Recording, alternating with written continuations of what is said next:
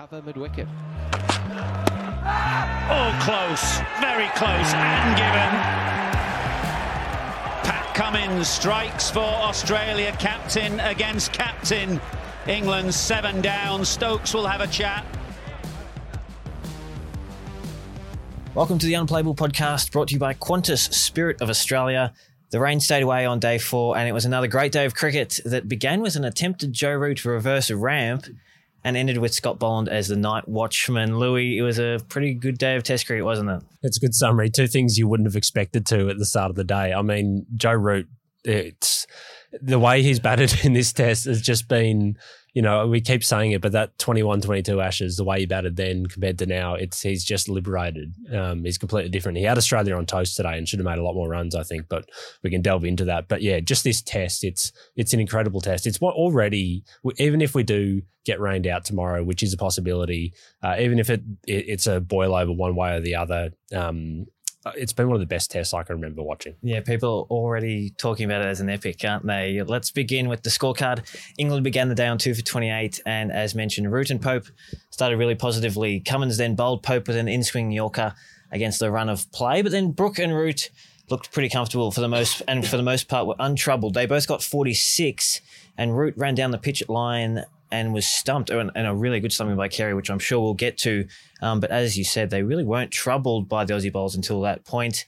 England then fell to 7 for 210 after Stokes and Bairstow were both LBW, and Australia were sniffing a really gettable chase here, but the last 3 England wickets put on 63 runs, and Australia then was set 281 to win. With the bat, Australia got off to a really good start, none for 61, and then Robinson got Warner, and the sort of mini collapse started. Broad returned to the attack and got Labuschagne and Smith in quick time. Scott Boland then came out as night watchman, much to the surprise of quite a few of us, but he got through to stumps, and Australia still need 174 runs with 7 wickets remaining, and it was a pulsating last 40 minutes as Stuart Broad got the ball. Yeah, let's start there, why don't we? Because that was probably, you know, the moment of the day, the Qantas moment of the day. You did want me to introduce it any better than you're probably going to, Josh? Or let me do the official stuff. All right, do it, because I can't not talk about it as the moment of the day. It is the moment of the day, brought to you by Qantas, the Spirit of Australia, official airline of the Australian cricket team, and proudly representing Australia on the world stage, flying to more than 95 destinations around the globe. Where's Brody flying to tonight, Lou? I'll just park that joke. I got some negative feedback about that joke yesterday, so I'll just I might work on that one or get the research team to help me with that one. But that spell from Stuart Broad tonight was it was electric, wasn't it? Oh, now he's hit that one. He's hit that one. Broad's on one again. The man they wanted, Steve Smith, has gone. It's Broad again, as it often is. This is high skill from Stuart Broad. Just the way, when he came on to bowl, there was just something about it. Like, he was charging in. He's not, you know, he's only 130k an hour. He's not as quick as any of the Aussie bowlers, but he just got something more out of the pitch than any of them did. The conditions didn't seem to be in his favour. It wasn't like the other night where it was cloudy and helpful for the fast bowlers. He just charged in, bent his back, stood the seam up, bowled that little wobble seam stuff. He nicked off Marnus like he did in that first innings. Very similar dismissals, weren't they? Yeah, very similar. And Marnus, that's, I reckon, something we're going to be seeing a lot of him between these Tests in terms of working on that in the nets. He's pushing too hard outside off stump. It doesn't take a batting technical expert to realise that. And then to get Smith there as well, the two of them in the space of 13 balls, Australia's 2 best batters, the world's best top-ranked Test batters in the space of 13 balls was electric. And, you know, he had the crowd on a string again. It was a great atmosphere at Edgbaston. And I reckon as well, Ben Stokes also really helped him there.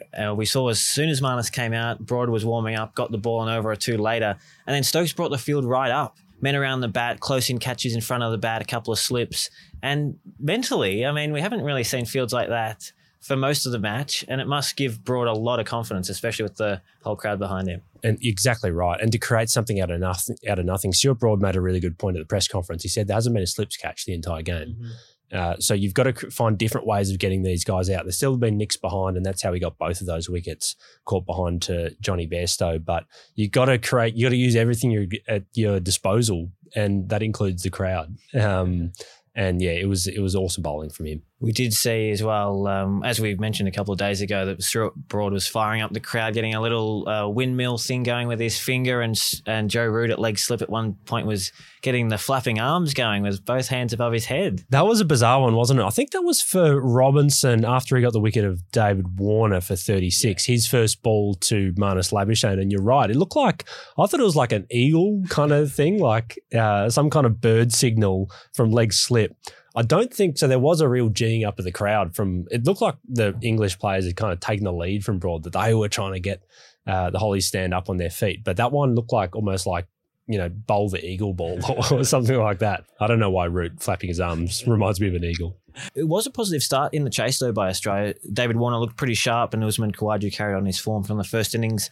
They got to done for 61, and while Warner, I'm sure, would have liked more runs, it is a positive sign considering what we've seen from him in England in the past. Yeah, I think so. And he got through the battle with Broad, which is obviously a big one. He looked in excellent form. Really interesting, the ball that Robinson got him with was a cross-seamer. And so the kind of ball you wouldn't really expect to edge behind. Because you're not going to get any movement either way. And Broad actually said at the press conference, he's like, when you start to bowl cross seamers, that things aren't really going your way. So that was a big wicket for him. You're seeing enough signs from David Warner to suggest that this isn't going to be like 2019. Between here and the World Test Championship final where he made that 40 in the first innings. So yeah, there's enough there from him. It's just whether he can turn it into a really big score like Khawaja did in the first innings here. And then with 17 minutes to go, Smith went out. We saw Scott Boland walk out as night watchman. Normally, in years past, we might have seen Nathan Lyon stroll out, but it was Scott Boland this time, and he held up an end. He did his job, and he didn't really give a chance. He did, and coming off that first innings, I'm just having a look to see how many balls he faced. It wasn't many. It was only 5 before he Broad actually got him poking to silly point. So that would have been in his head. I dare say he would have been in the nets kind of thinking about, all right, they're going to bowl short at me. How am I going to play that differently when I've got 2 really intimidating guys right in front, under my nose basically. So he did really well to face the balls that he did. Got through 19 balls, got a few runs as well. Got a little cut shot there and a couple off his pads. So he did his job. And now it's all set for a cracking final day. He moves to 13, his highest score in Test cricket, so hopefully Scott can keep going and smash that record. It looked like Australia might be chasing quite a few less runs at one stage. England was 7 for 210 when Bairstow went out, and Australia was sniffing a chance. Obviously, England's tail isn't as strong as it has been in the past. But then the last 3 wickets put on 63 runs, and the Aussie bowlers just couldn't find their rhythm at that point. So you can look at this 2 ways, Josh, I reckon. If you go back to when England were 3 down with Joe Root and Harry Brook at the crease, they were 3 for 130 or 40 odd, and you're kind of thinking, this pitch is flat. They could triple their score here. They could be, and the rate at which they scored. And I say that because Root had just, and maybe we should talk about, that kind of first session from Root. It was incredible batting. Like he's on another planet at the moment. Dare I say it, he's looking like Smith in 2019 in terms of just being an absolute level above. So we saw the reverse ramp attempt first ball of the day. Yep.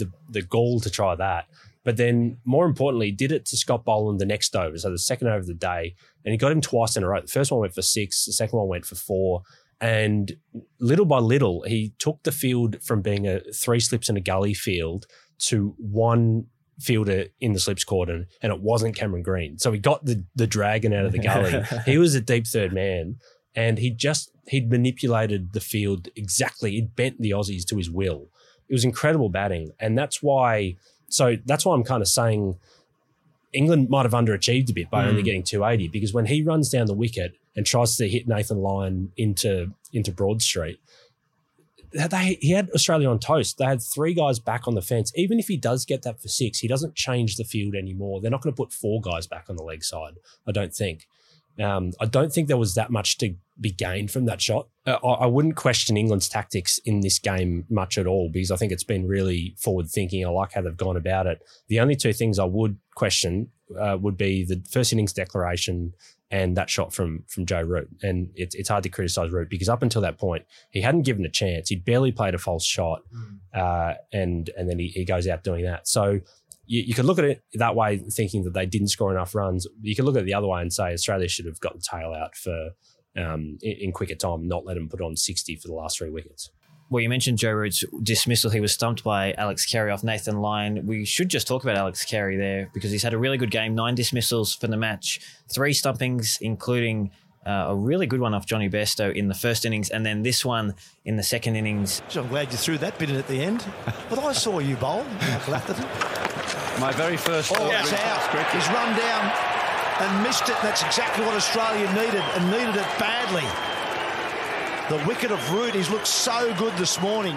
Yeah, 100%. And Nathan Lyon, let's have a listen to him to see what he said about Alex Carey at the press conference. I'm super impressed with Alex. He's been doing the work, a lot of work behind the scenes, at training, always catching, willing to catch up to the stumps to the spinners and even standing up the stumps to the faster guys as well. And I've got nothing but praise for Alex, to be honest with you. And I can't sit here and talk about how hard it is because it's something that I would never be able to do is what the skill set that Alex has got, especially this game. He's been unbelievable with the gloves in hand. You know, that praise from Nathan Lyon is really high because he's talked about Tim Payne being, you know, one of the best, I think the best keeper he's had in his Test career. And, you know, that's big because Payne is the guy who came immediately before Carey. They're big shoes to fill from his point of view. You're trying to build that relationship with Nathan Lyon. The Root dismissal, that was a really difficult stumping because Lyon's bowling around the wicket. Root blindsides him when he runs down the wicket. Carey can't kind of see it the whole way. The ball spins back. It misses leg stump. So it's not one of those ones that you kind of see for a bit longer because it's on the offside. It's actually, missed the inside edge and gone through to the leg side. He kept his composure really well. 3 stumpings in an Ashes test in England. That hasn't been done by an Australian since it's never been done. Right. Yeah, okay. It was one of the stats I was looking at earlier. So really impressive from him, and he might have a big role to play with the bat too. He certainly will. And Nathan Lyon, he gets closer to 500 Test wickets, 495 now after 4 in that second innings. And on the other side, Moeen Ali, his finger issues continue to cause some headaches for England. He was taken out of the attack after a couple overs in the evening session, and Joe Root bowled at one stage. But the finger injury to Moeen doesn't look too good for England. England have made their bed here. This is what happens when you pick a guy who just hasn't played Test cricket, hasn't played first-class cricket in a really long time. You bowl 27 really high-intensity overs on day one. That's what's going to happen. Nathan Lyon said that he had a lot of sympathy for Moeen Ali at the press conference. It was, you know, a nice thing for him to say because he basically said he just hasn't been prepared for this. And you got to question why he wasn't. If they did think he was the second-best spinner, why hadn't they been getting him ready for an entire month beforehand? What were they doing that whole time? Did they think that Jack Leach, did they not have a contingency plan? If you look at Australia, they've got Todd Murphy here as their backup spinner if anything happens to Lyon. So it would have been a slightly different text message from Ben Stokes to Moeen Ali, right? Like Ashes ? But maybe might not play the first test. But they needed to get another spinner ready. Let's jump into the question that you posed to our listeners in last night's episode about who is the best in gully. Well, we had some interesting responses. Peter said, despite his clumsiness, Ashley Mallett was the greatest gully fielder ever. Jim said Ashley Mallett as well. Lawrence said, don't forget about Roger Harper. And Daniel said Matty Hayden. So a couple of good contenders there for Cameron Green, Lou. Very good couple there. I never saw Joel Garner really field there in the gully a bit before my time. Roger Harper as well. I kind of have brief memories of that. He bowled that final over, the off spinner to Michael Bevan, hit him to the side screen to win that one-dayer in 1996 it was. So I can't remember what he was doing in the gully, but I'll take those guys' words for it that they were pretty good, and maybe Cameron Green needs to just do a little bit more to go past them. Well, thanks for tuning into this episode of the Unplayable Podcast, brought to you by Qantas, the spirit of Australia, and we'll catch you all after day 5.